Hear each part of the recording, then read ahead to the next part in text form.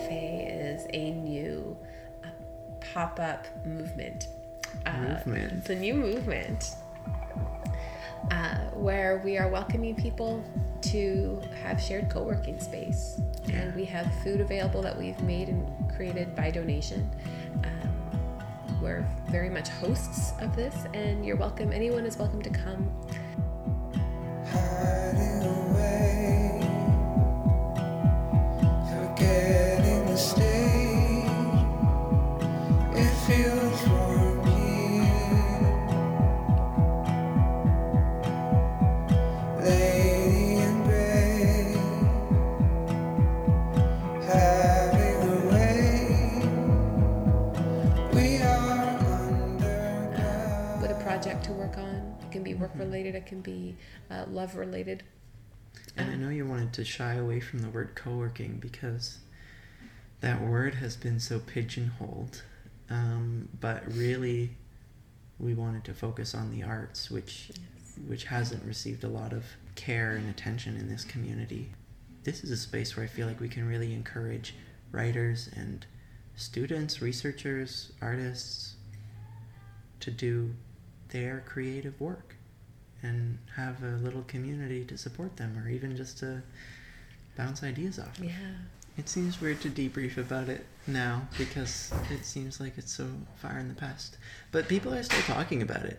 Yeah. Coral in the lobby, she seemed to think that we only did it once and that it was never happening again. But I told her, don't worry, we're starting up again in the new year. It was just a beta test. Yeah.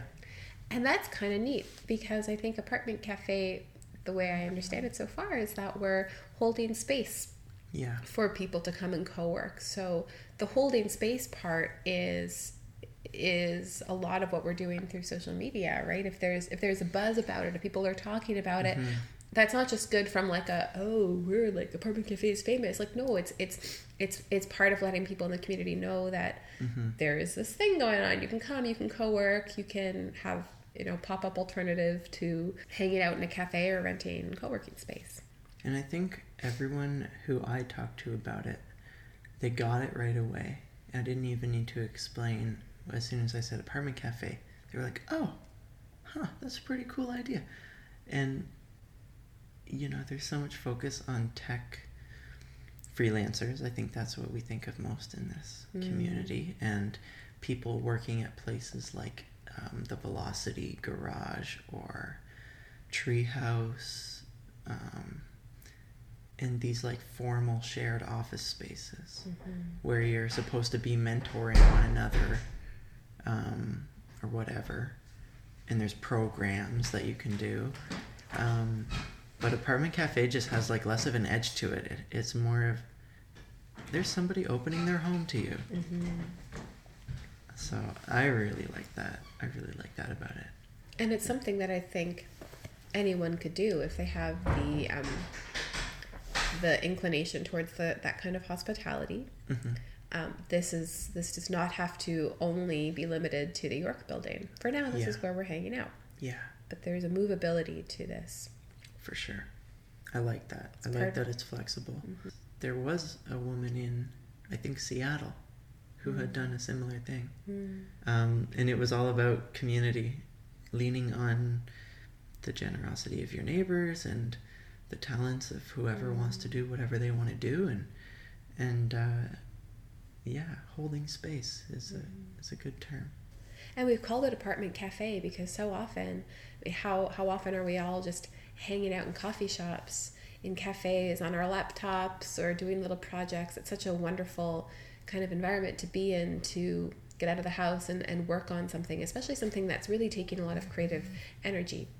And what if we brought that energy of a cafe where people are all at their separate tables working on their laptops or on their notebooks or whatever device or materials they're using? What if we just take that culture and bring it into people's homes? We don't need to necessarily keep that in fixed coffee shops, although God bless the coffee shops. I don't know what I would do without them. I mean, I think Apartment Cafe is more intimate, and sometimes you don't want that intimacy, and that's fine.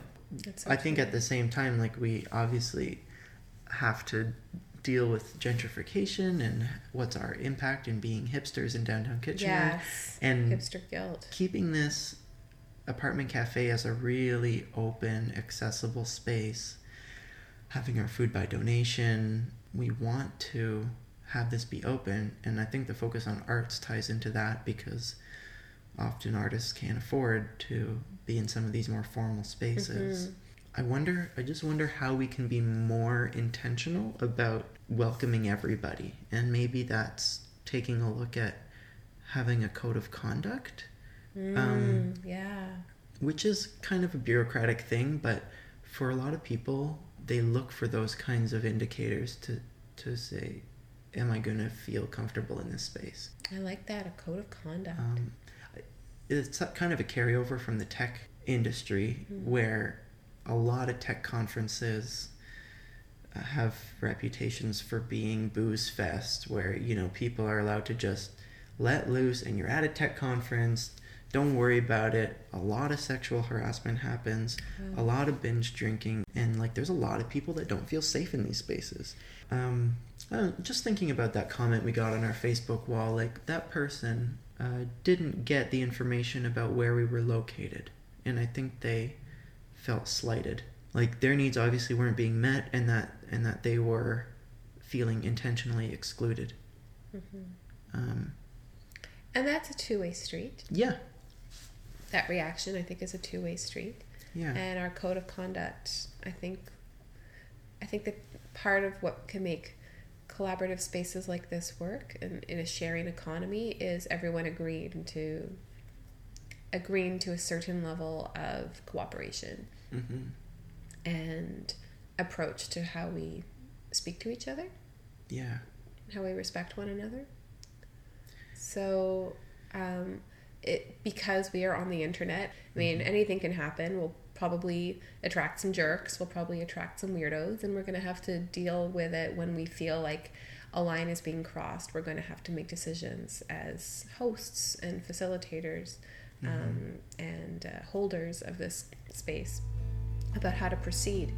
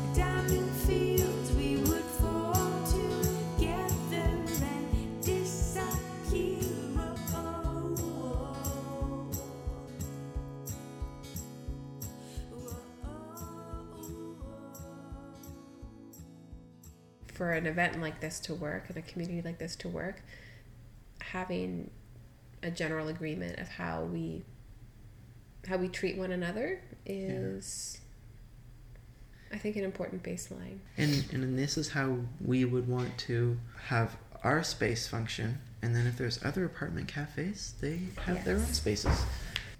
We ran out of soup near the end. We did run out of soup. People were really grateful for the food. Yeah. And we put a lot of love into the food and a lot of thought into picking the menu. Very simple fare. Yeah. Simple vegetarian, as local as we could get, as supporting as many local businesses as we could. I don't think a single item was purchased at a supermarket, which or like a big chain. So that's important to us and our values. Lots of opportunity for partnership in that area. I haven't got in touch with the Hacienda Coffee Roasters, but they were interested. Just the fact that Apartment Cafe is going to have an intention to use a local coffee roaster, we get to acknowledge that we're part of this community. Yes. And that's very Kitchener centric, and that's part of why we're here rather than some theoretical apartment cafe anywhere else in the world. Yeah. Like, Yeah. I think it can shift and move to people's homes, and this could become a movable thing where maybe there's 3 or 4 apartment cafes going on with their own schedules in the city. And if they want to take that local angle a different way, then that's their prerogative, because even downtown Kitchener is different than other neighborhoods. Yeah. And maybe there's something that people are really connected to that they want to feature in their menu. It's true. Yeah. You know, we're people who really love community and love this community, and are, I think, always see the value in strengthening networks and building partnerships. And, you know, who knows if maybe Victoria at the Yeti and I are having some cool conversation, and for some reason she's like, here, take a bunch of paleo cookies. I would try not to eat them all myself. You know, if there was, yeah, if that was a partnership that just naturally happened, or yeah, other local businesses that we can partner with food-wise. Getting onto this philosophy of Kitchener is growing and it's maturing, and there can be more and we can do more. So Apartment Cafe doesn't need to compete with anything, because there's so much going on in this city that another option is just logical thing. It's not like we're taking business away from Queen Street Commons or the coffee culture. We're all coexisting. There's not a mentality of like, what are you doing, hurting our viability? That's not it at all. The mentality is more like, that's really cool. I'm interested to hear what you're going to do next. And I'm really grateful for that support. Just that we have a culture where everyone's just trying to do cool things. It's so true. And I think most of us feel that we're excited about Kitchener right now. We're excited about the possibilities and all the expansion that's happening and the innovative ideas, this being one of them, but just innovation happening all over the place in many sectors.